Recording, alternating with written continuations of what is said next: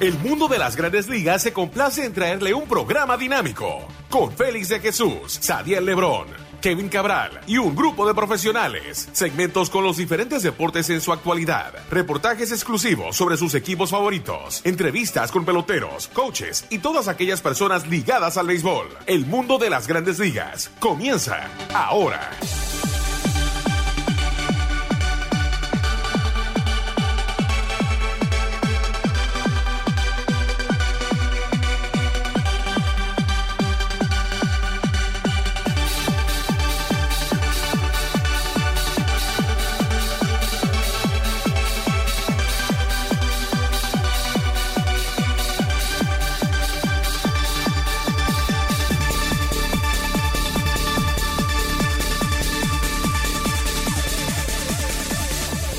Bienvenidos a otra emisión de su programa El Mundo de las Grandes Ligas por sus portales ml.com y lasmayores.com. Como siempre, nuestro productor es Brett Kaplan. Aquí con ustedes, Kevin Cabral y un servidor Félix de Jesús con todo lo que está pasando en las Grandes Ligas. La próxima semana se juega el Juego de Estrellas, Juego de Futuras Estrellas también en Cleveland. Y bueno, hay varios jugadores que entran, algunos que quedaron fuera. Vamos a tocar ese tema. También algo triste en el béisbol fue el fallecimiento de Tyler Skaggs, lanzador del equipo de los Angelinos, y este equipo de los Angelinos que perdió hace unos años también a otro lanzador, Adrian Hart. Esto fue en forma de accidente, y lo de Tyler Skaggs parece que fue una muerte natural, pero vamos a tocar eso también y todo lo que está pasando en las Grandes Ligas. Pero sin más preámbulo, vamos a dar la bienvenida a Kevin Cabral. ¿Qué tal, Kevin? Muy buenas, Félix. Mi saludo cordial para ti y para todos los amigos que cada semana están en contacto con el mundo de las Grandes Ligas. Tenemos entrevistas también en lo que es los jugadores de los Yankees, Edwin Encarnación y Néstor Cortés Jr., también Domingo Santana, que milita con el equipo de los Marineros de Seattle. Eso es después de la última pausa, venimos con esa entrevista. Pero Kevin, hay que comenzar con una nota triste, y es que el equipo de los Angelinos pierde a otro lanzador. Este es el caso del muchacho de 27 años, Tyler Skaggs. Y wow, increíble como a los 27 años ya termina la vida de este muchacho, lanzador del equipo de los Angelinos. Muy lamentable, la verdad, Félix, y tan inesperado. O sea, esto, sobre todo las circunstancias, me trajeron a la memoria el fallecimiento de Darryl Kyle, que tú recordarás cuando estaba con los Cardenales de San Luis. Le tocaba lanzar en Chicago, en el Wrigley Field. Sufrió un infarto en su habitación y murió, y parece que algo similar ocurrió con Skaggs, aunque en el caso del joven lanzador de Anaheim todavía no hay un reporte de causa de su fallecimiento, y parece que va a tomar algo de tiempo porque su familia ha solicitado privacidad, que es comprensible. Yo creo, tú sabes que en estos casos siempre todo el mundo se desvive en elogios de una persona que muere a destiempo, así. Pero en el caso de Skaggs, lo que me llamó la atención fue la cantidad de comentarios donde tú notabas que había genuina tristeza de compañeros actuales o ex compañeros de Tyler Skaggs, y lo que todo el mundo dice, incluyendo a Mike Trout, incluyendo, por ejemplo, a Nelson Cruz, que había compartido con él en algunas actividades benéficas, es que era, además de lanzador, un ser humano muy especial. Así que una pena, la verdad. Y esto es algo que ha perseguido al equipo de los Serafines de Anaheim, este tipo de eventos trágicos a lo largo de su historia. Félix, tú mencionabas lo de Nick Edenhart, que ocurrió hace básicamente 10 años, poco más de 10 años, en 2009, cuando un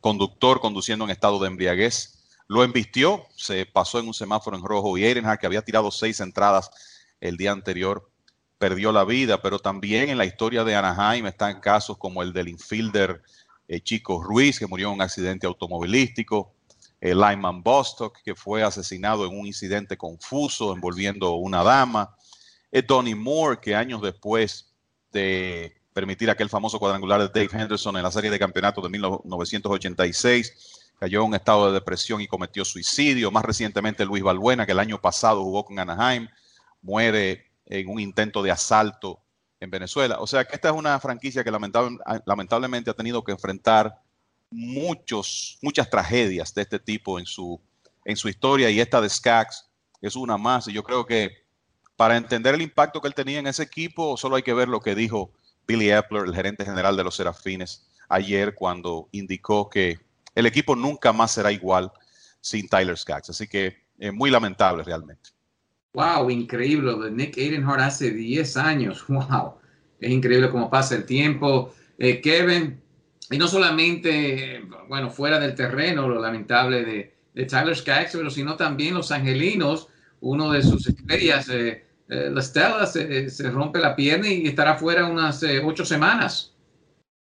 Sí, y lo lamentable de esto, Félix, es que Tommy La Stella este año había recibido la oportunidad de jugar todos los días que no tuvo en Atlanta ni en el equipo de Chicago. La había aprovechado sumamente bien, porque la verdad es que comenzó a enseñar un poder de cuadrangular que nunca se había visto en su carrera. De hecho, él comenzó esta temporada con 10 cuadrangulares de por vida. Llevaba 16 este año al momento de lastimarse, iba para el Juego de Estrellas y lamentablemente pues se golpeó una pierna con un foul y va a perder de 8 a 10 semanas. Una baja sensible para el equipo de Anaheim y lamentable por la clase de temporada que estaba teniendo la Stella. Sí, no, un equipo que se metió tal vez no para ganar la división, pero tal vez entrar a lo que es el wild card, reciben a Upton y ahora sufren esto de la Stella, como mencionaste, Kevin. Vamos a ver qué pasa con el equipo de los angelinos. Antes de entrar con más noticias, Kevin, tenemos que, bueno, se va a celebrar el Juego de Estrellas la próxima semana en Cleveland y hay algunos jugadores, no sé, mirando tú, piensas que hubiesen estado en el roster y no están. ¿Qué pensaste de esta elección de los jugadores para el Juego de Estrellas? Mira, Félix, tú sabes que en estos casos siempre es difícil tú lograr que todos los jugadores que merecen participar estén, porque al fin y al cabo es una cantidad finita de puestos y de hecho se ha aumentado, son 32 por liga en este momento, pero la realidad es que siempre se queda alguien. Y cuando vi los rosters, los nombres en que pensé inicialmente, Sander Bogaerts, Gleyber Torres, José Berríos, y en el caso de la Liga Nacional, Max Muncy. Algunos nombres así que rápidamente vi que no estaban y que uno entendía que merecían participar en el Juego de Estrellas. Siempre se presentan oportunidades, ya sea por lesiones, lanzadores que se sabe que van a tirar el día antes o 2 días antes del juego y no van a poder participar. Y ha ocurrido en algunos casos. De hecho, la lesión de la Stella le abre el puesto al novato de Tampa Bay, Brandon Lowe, que también está algo lastimado en una lesión similar, un foul, pero hasta ahora él parece que tiene intenciones de participar. Entonces, Jake Odorizzi, que había sido el lanzador escogido por Minnesota, que pensando en otro jugador con credenciales para estar en el Juego de Estrellas, que hasta ahora no tiene un puesto, es Max Kepler. Pero en el caso de Odorizzi, se lastimó ayer, un problema de una ampolla, va a tener que ir a la lista de lesionados. Y afortunadamente eso le abrió un hueco a su compañero José Berríos, que con un promedio de carreras limpias de 2.89, 8 victorias, realmente merecía estar en el Juego de Estrellas. También va a estar Sander Bogaerts, que va a ocupar el puesto de Hunter Pence, que está en la lista de lesionados en este momento. O sea que poco a poco se han ido resolviendo algunas de esas injusticias. Imagino que viste hoy unas declaraciones de Aaron Boone diciendo que para él es increíble que no esté Gleyber Torres en el Juego de Estrellas. Te puedo decir que entiendo la molestia de Boone, porque la realidad es que Torres tiene los números para estar en el partido. Y al salir la Stella, si iba a ser una sustitución por posición, ¿verdad? Para tú escoger un jugador de la misma posición de la Stella, Torres era como el candidato lógico y sin embargo sorprendieron, incluyendo a Brandon Lowe. O sea que vamos a ver si el venezolano, que ha tenido una excelente primera mitad con el equipo de los Yankees, finalmente puede conseguir un puesto en el roster. Me parece también que va a entrar Xander Bogaerts. Sí, Bogaerts está, como decía, ocupando el puesto de Hunter Pence. No, perfecto. Hunter Pence, que básicamente jugó en la Liga Invernal este año, Kevin, un jugador que, bueno, no había sido firmado y viene entonces con una buena temporada en la Liga Invernal y le da la oportunidad a los Rangers y y como está jugando Hunter Pence este año, increíble. Eso yo creo que es una nota para decir a estos peloteros que vale algo definitivamente las ligas invernales en el tiempo muerto. Uno quisiera, Félix, porque como estamos involucrados siempre en el béisbol de invierno y sabemos el valor que puede tener en la carrera de un jugador, y son muy frecuentes los ejemplos, uno quisiera que una historia como la de Pence tuviera un poquito más de seguimiento y que otros jugadores realmente se enteren y aprecien lo que ocurrió con él. Pence batió 2.26 el año pasado con los Gigantes de San Francisco. Venía de otra temporada por debajo en el 2017 con un promedio de 2.60 y un slogan de 385. Y la verdad es que yo creo que muchos entendieron que su carrera había terminado. Sin embargo, él trabajó en su swing, hizo algunos ajustes en su swing, vino a poner esos ajustes en la práctica con los Toros del Este aquí en la Liga Dominicana. Le fue muy bien, consiguió un contrato de Texas y como dicen el resto es historia porque está bateando cerca de 300, tiene 15 cuadrangulares, un slogan por encima de 600. Lamentablemente se lastimó, no va a poder estar en el Juego de Estrellas. Yo creo que eso hubiera sido para Pence, que ha jugado en 3 partidos de estrellas, ir a un cuarto en estas circunstancias hubiera sido algo que realmente, vamos a decir, le hubiera dado más valor a su regreso, pero no va a poder estar. Por lo menos estoy seguro que va a estar, pero no va a poder ver acción en el Juego de Estrellas. Pero tremenda actuación y ahí están los beneficios del béisbol invernal.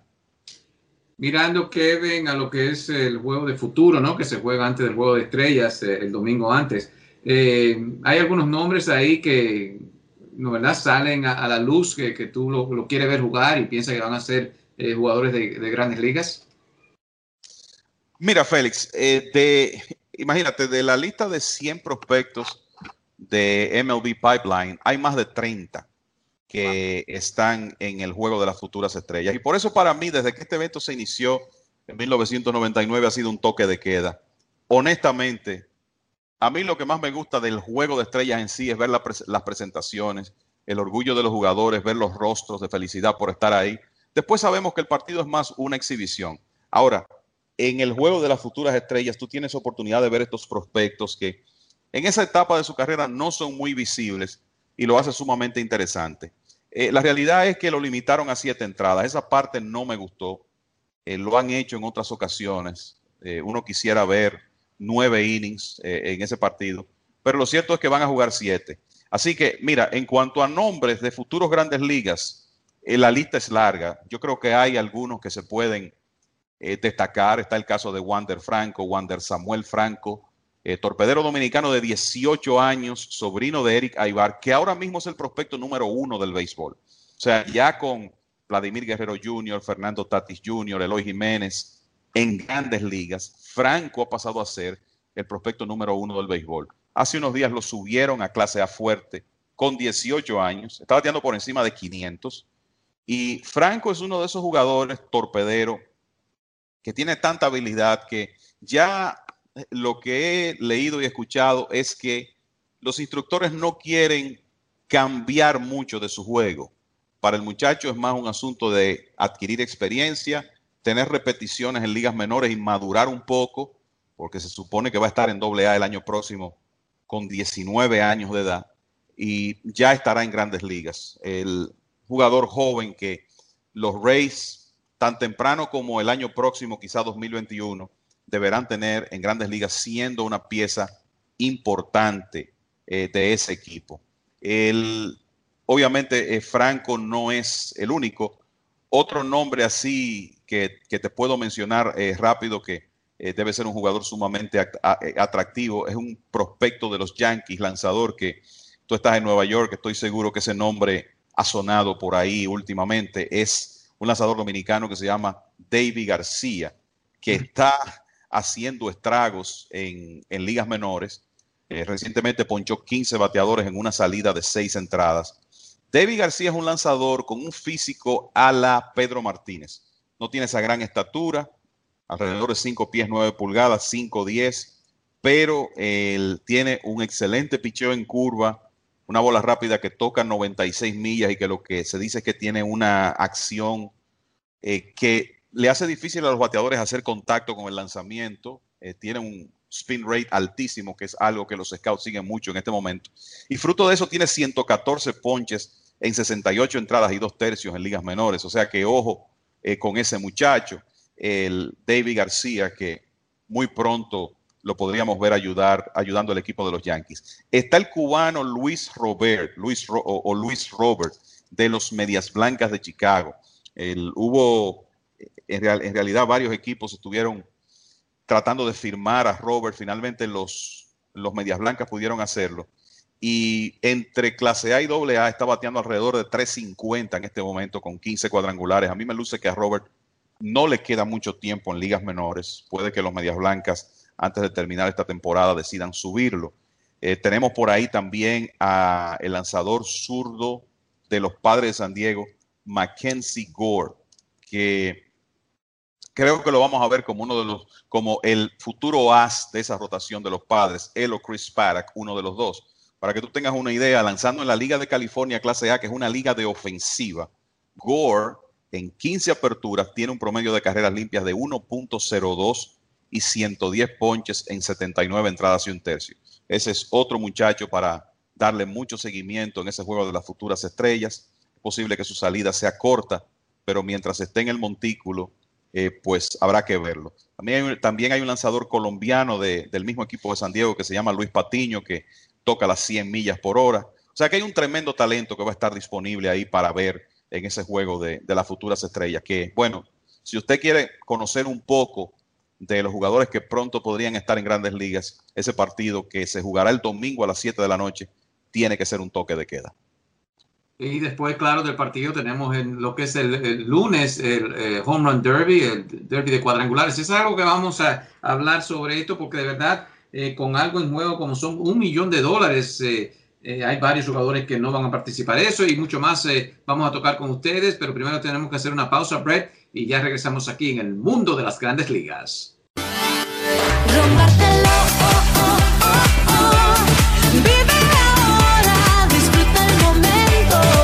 Rómpatelo, vive ahora, siente, vive, báilalo. Rómpatelo,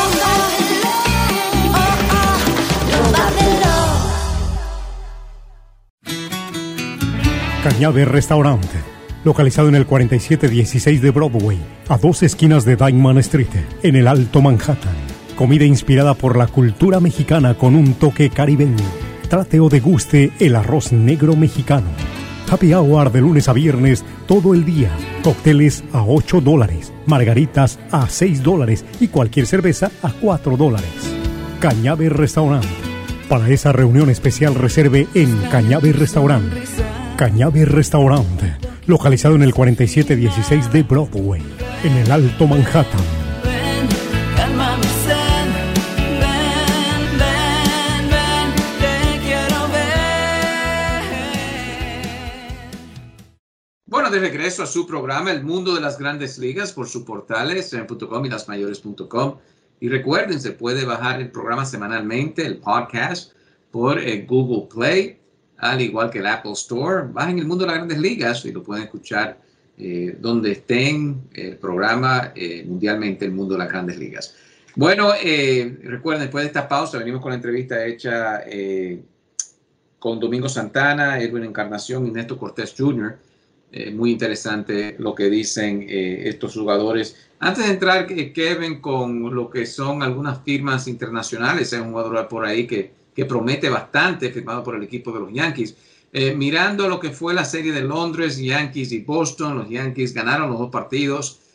No hubo muchos cuadrangulares. Conversando con Aroldis Chapman, él dijo no hubo muchos cuadrangulares, pero la bola estaba, cada vez que la bateaban era durísima, que salía por el terreno de juego. El equipo, o más bien las Grandes Ligas, tratando de que expanda un poco las Grandes Ligas. ¿Qué pensaste de la serie? ¿Esto puede ayudar? Había rumores que tal vez la India puede ayudar al juego a expandir debido a que se juega cricket. ¿Qué ha pensado Kevin de lo que es más béisbol en otras partes del mundo? Bueno, Félix, me parece, él lo ha dicho, que uno de los objetivos del comisionado Rob Manfred es, si no globalizar el béisbol, por lo menos lograr hacerlo un deporte más internacional. Y creo que en ese sentido este es un experimento interesante. en Inglaterra obviamente no habían tenido mucho contacto con el béisbol, no conocen el deporte, pero con un evento como este en 2 días en Londres, creo que eso abre una puerta. Hay que decir, por lo que he escuchado, que solo en venta de mercancía de Yankees y Boston, solo por ahí Major League Baseball tiene que sentirse bien con el resultado. Y fíjate que ya se sabe que el año próximo irán Cachorros de Chicago y Cardenales de San Luis a jugar en Inglaterra, o sea que van a repetir esa sede, próximamente lo harán en Monterrey. O sea que por lo menos en esos lugares parece que Major League Baseball va a insistir con esta idea. Lo que se pudo ver en esos partidos, vi bastante de ambos y tú notabas que para los lanzadores era difícil tirar un buen lanzamiento rompiente, como que los sliders no tenían efecto. Los lanzamientos rompientes con mucha frecuencia quedándose en el centro del plato. No sé la razón de eso, pero la realidad es que se le complicó la existencia a los lanzadores y eso se pudo reflejar en los resultados de los dos partidos. Es como si el London Stadium fuera una especie de Coors Field en Europa. Tendremos que ver si el año que viene ocurre lo mismo, pero creo que es un experimento que vale la pena y que Major League Baseball va a tratar. Ya sabemos que lo va a repetir el año próximo, pero quizá también llevarlo a otros escenarios. Se firmaron algunos agentes libres, mejor dicho, firmas internacionales el 2 de julio, Kevin, y hay un nombre ahí al tope que muchos piensan puede ser un Mike Trout. Son palabras mayores. ¿Qué nos puede decir de este prospecto? Sí, julio 2 es el día de firmas de prospectos internacionales, para que los amigos que nos escuchan sepan. Y el último conteo que vi fue cerca de 300 jugadores que fueron firmados ayer por las 30 organizaciones de grandes ligas, la mayoría de ellos de República Dominicana y Venezuela, también algunos colombianos y algunos nativos de las islas. Y el nombre más sonoro de todos, el jugador considerado como el prospecto internacional número 1 este año, es un jardinero llamado Jason Domínguez, que fue firmado por los Yankees, le dieron un bono de $5.1 millones. Los Yankees tenían disponibles para invertir alrededor de 5.4 millones. Y fíjate que invirtieron casi todo únicamente en ese jugador. Una demostración de la confianza que tienen en Domínguez, que es jardinero central, bateador de ambas manos. Y la inversión que han hecho, de nuevo, demuestra la confianza que tienen en que él va a ser un jugador de impacto en grandes ligas. Lo que dicen los scouts es que él tiene un swing compacto, con buena mecánica, bate rapidísimo a ambas manos, maneja bien el bate, buena coordinación de manos y ojos y puede batear con poder para todos los ángulos del terreno. Y en realidad él juega en el jardín central en este momento, es un buen corredor, un corredor de bases inteligente además, pero es más que nada el bate lo que convirtió a Jason Domínguez en un prospecto de 5 millones. Ya hay algunas publicaciones que lo están señalando como prospecto número 1 de los Yankees. Y fíjate que él no va a jugar en béisbol organizado hasta el próximo año debido a las reglas existentes con relación a las firmas internacionales. Pero el muchacho tiene todas las condiciones, tanto así, se veía tan por encima de otros prospectos que aquí en República Dominicana lo apodaron el Marciano. Y bueno, asimismo ya lo están llamando The Martian en Estados Unidos, que es un apodo que yo creo que también lo va a ayudar a darse a conocer rápido. Así que ojo con ese muchacho porque en unos años podría ser un jugador importante de los Yankees. 5 pies, 10 pulgadas, Kevin. ¿No te preocupa un poco el tamaño? Miramos que los prospectos usualmente 6'2", 6'3", pero este muchacho 5'10", 190. ¿Se parece a Mike Trout hasta en el tamaño? ¿Eso es lo que estamos viendo con Jason Domínguez? Tú sabes que con Domínguez se han hecho dos comparaciones que a mí hasta me da temor de mencionarlas, ¿verdad? Porque una es Mickey Mantle, por el hecho de que batea las dos manos y por el tamaño, y la otra es Mike Trout. Y tú poner expectativas de esa naturaleza en un jugador de 16 años como que es demasiado. Pero la realidad es que él tiene ese tipo de físico. Y una de las cosas que quizás es de las cosas que menos entusiasma es que lo que se entiende es que ya él no va a evolucionar mucho físicamente. Uno siempre piensa que un muchacho de 16 años, Félix, todavía tiene la oportunidad de crecer 1, 2 pulgadas. Yo creo que los Yankees estarían felices si él puede llegar a 6 pies, pero yo creo que más importante que eso es la velocidad de su swing, la coordinación que el muchacho demuestra y las condiciones que tiene. El mismo Wander Franco, que es el prospecto número 1 del béisbol, no es un jugador que tú lo ves como, vamos a decir, dominante desde el punto de vista físico. O sea, no tiene un físico, qué sé yo, a la Fernando Tatis, es un muchacho de 5 pies, 10 pulgadas, y sin embargo, quemado todos los niveles donde ha jugado, ha bateado horrores en Liga de Novatos y en Clase A. O sea que no creo que esto sea un gran motivo de preocupación con Domínguez, sobre todo por el hecho de que con 16 años, quizá 1 pulgada, 2 más, él todavía pueda crecer. Y el muchacho nació en Valverde, o sea, en el Cibao de República Dominicana.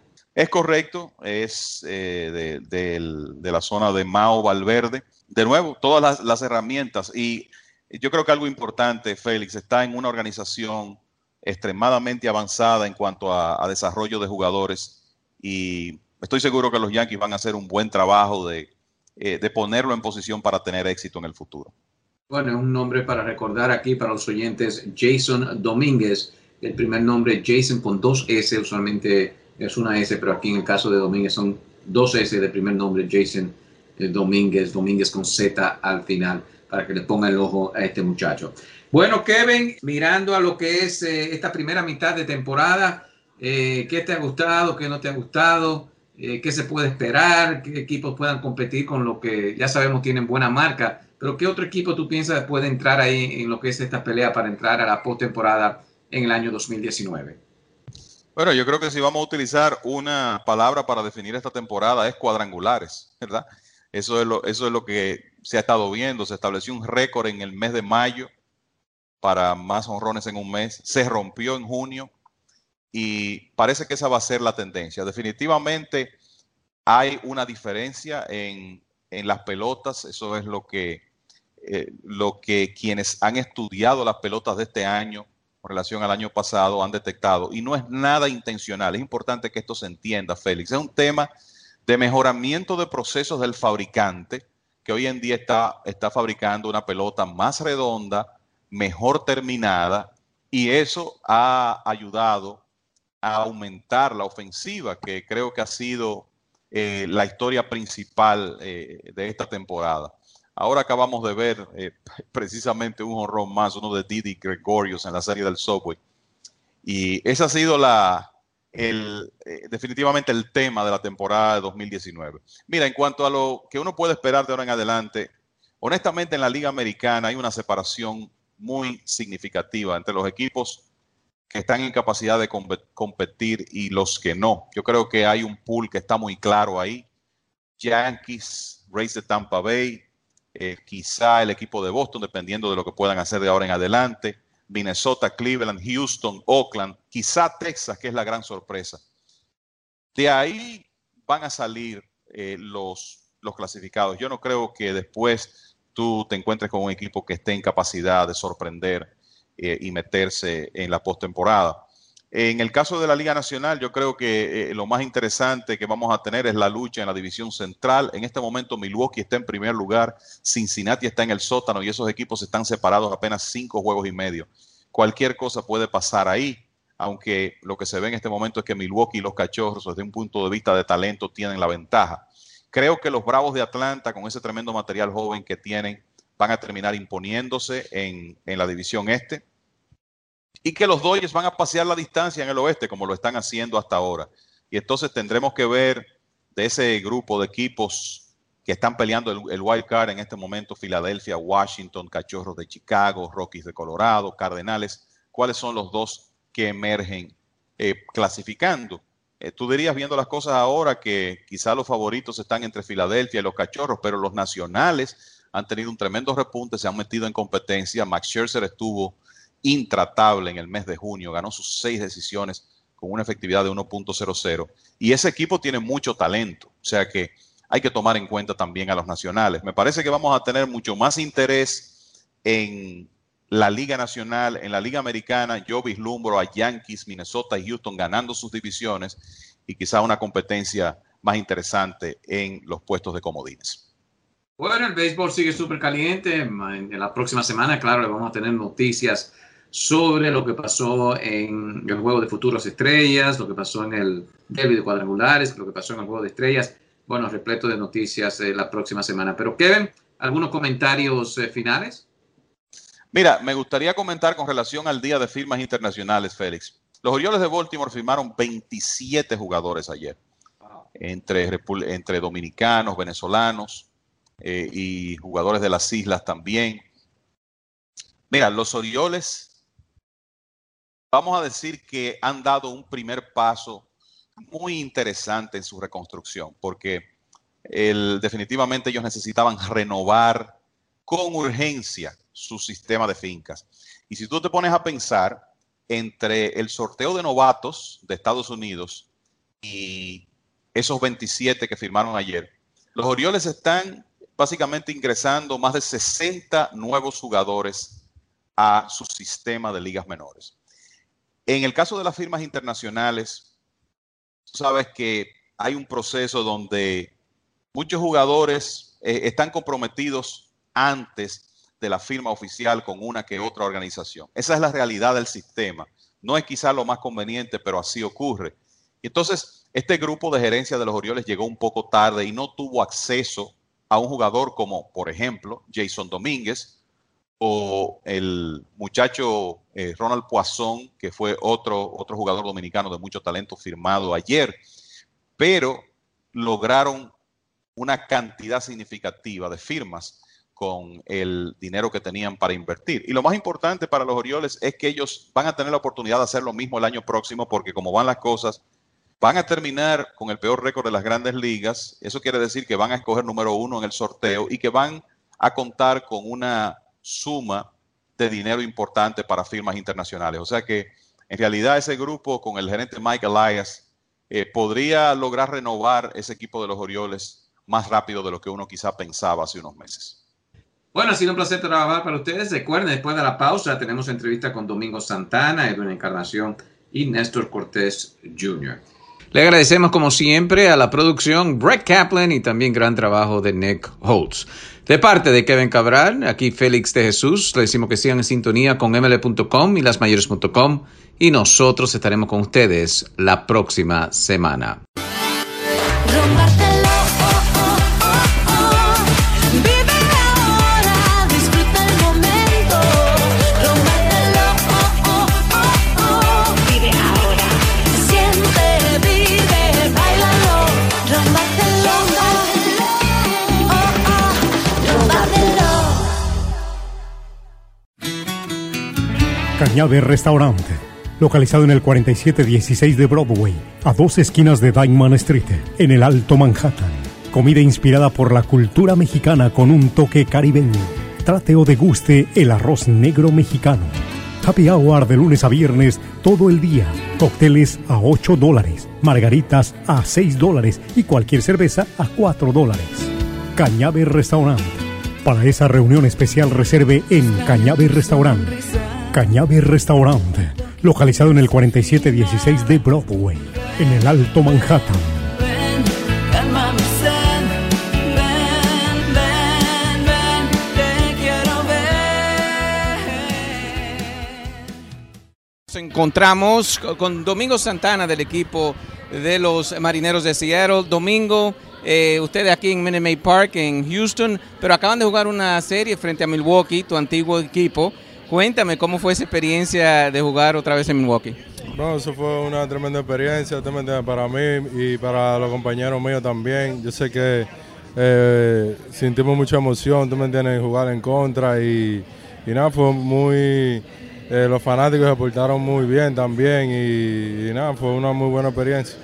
Mirando, Domingo, los numeritos, 17 cuadrangulares, 60 carreras impulsadas, entre los mejores en la Liga Americana, en las grandes ligas en general. ¿Ya llega un punto, Domingo, donde tú dices, ya yo estoy establecido aquí en las grandes ligas? No, usted me entiende, uno siempre tiene que seguir trabajando. porque el béisbol, ¿tú me entiendes? Es difícil, se ha puesto difícil estos últimos años y hasta, yo creo que hasta que uno no esté amarrado, como uno dice, uno no puede decir que uno está seguro y uno lo que tiene que seguir compitiendo, seguir para adelante y nada. Este equipo de Seattle, claro, comenzó muy bien la temporada, ha tenido sus altas y bajas en la temporada. ¿Qué falta te ha hecho Edwin Encarnación que ahora pasa, claro, al equipo de los Yankees? Mucha falta nos hace, no solamente a mí, sino al equipo, ¿tú me entiendes? Nosotros nos reíamos demasiado con él y es tremenda persona, es tremendo teammate y ¿tú me entiendes? Eso hace falta aquí en un equipo como nosotros estamos ahora, esa química, ¿usted me entiende? Y nada, nos hace mucha falta. ¿Y ese apodo Domingo de Shomingo, de dónde salió eso? Eso fue Brown que comenzó con eso, ¿tú me entiendes? Yo haciendo desorden ahí en el outfield y cosas así, entonces comenzó a decirme que en vez de Domingo tú eres un show, o sea, que yo soy un show y por eso de ahí pegó esos dos nombres y de ahí viene el Shomingo. 26 años de edad, Domingo, o sea que va a estar aquí cuando comience el plan de buscar avanzar en las grandes ligas para este equipo, conjuntamente con los Astros y los otros equipos. ¿Cuáles son los otros novatos aquí, los otros prospectos que tú ves que van a dar la talla?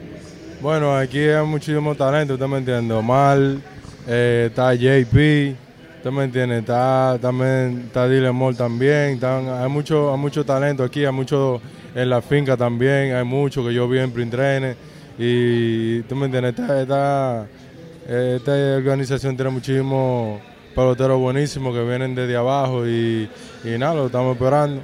Y cuando ven a un equipo como los Astros de Houston, que era uno de los peores equipos, y después viene y gana la Serie Mundial, ¿esa es la esperanza que esto pueda pasar también con Seattle? Claro, esa es la esperanza que yo creo que tiene todos los equipos que andan en reconstrucción, ¿usted me entiende?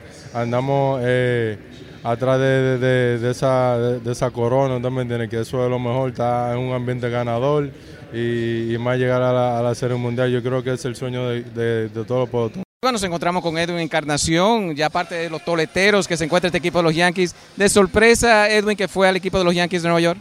Al principio sí, nunca se había comentado hacia este equipo, se habían mencionado varios equipos, pero nunca el equipo de los Yankees, pero contento ya de estar aquí. Un poquito de la experiencia de jugar en Londres, a donde los Yankees inaugura con el equipo de los Red Sox de Boston. ¿Cómo fue la experiencia? Muy bonita, la disfrutamos. Se hizo un buen show, un buen espectáculo y yo creo que los fanáticos lo disfrutaron. ¿Qué le falta a este equipo, Edwin, para ya estar seguro y ganar la Serie Mundial? Lo que quiere la fanática neoyorquina. Bueno, en este juego uno nunca está seguro. Lo más seguro es que Dios nos dé salud a cada uno de los jugadores para dar el 100% de nosotros en el terreno de juego y llegar donde queremos llegar, que es la Serie Mundial. Y por último, Edwin, otro cuadrangular, otra temporada de 30 cuadrangulares. Ese es el máximo ahora mismo en las grandes ligas con ese hito personal. ¿Qué significaría para ti conectar 30? Ya sabemos que conectaste 400 en las grandes ligas. ¿Cómo sería ese hito personal? Bueno, algo son metas personales que uno se propone y bien contento de que Dios me bendiga así, de esa manera, de dar 30 jonrones o más en cada una de las últimas 6, 7 temporadas. Me siento muy orgulloso de mí mismo. ¿Cómo estás? Todo bien, me siento bien, gracias por tenerme aquí en el show. Mirando, Néstor, ahora la gran oportunidad con el equipo de los Yankees, que me parece tenían tu derecho, te lo cambiaron a los Orioles de Baltimore, pero regresa y ha hecho maravillas saliendo del bullpen, básicamente siendo un abridor. Sí, me siento muy cómodo en el rol que me tienen. Pienso que he hecho eso en las menores y me siento muy cómodo haciéndolo ahora aquí arriba y bueno, teniendo un poco de éxito, que es lo más importante para que el equipo siga ganando y siga triunfando. Néstor, mirando este equipo totalmente completo, tal vez le falta un lanzador abridor, pero Aaron Boone, ¿cómo te piensas usar así básicamente para lo que resta de temporada? Sí, por ahora, tú sabes, yo no creo que hay muchos planes para mí, sino que así como relevo largo, pienso que sea mi trabajo de ahora en adelante. Si cogemos un abridor en estos días o en esta semana, no sé qué será mi trabajo, pero pienso que siga así como relevo largo.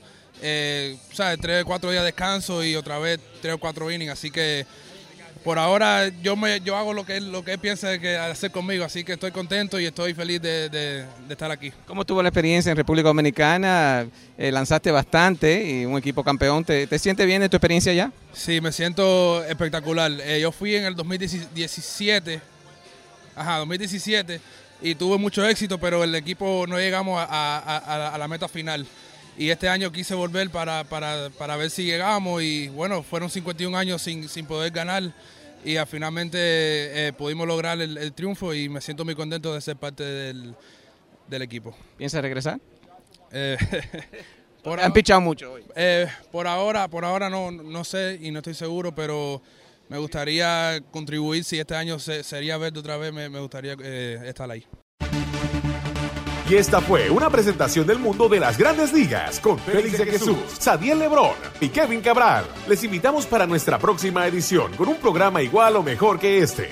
Muchas gracias por sintonizar El Mundo de las Grandes Ligas.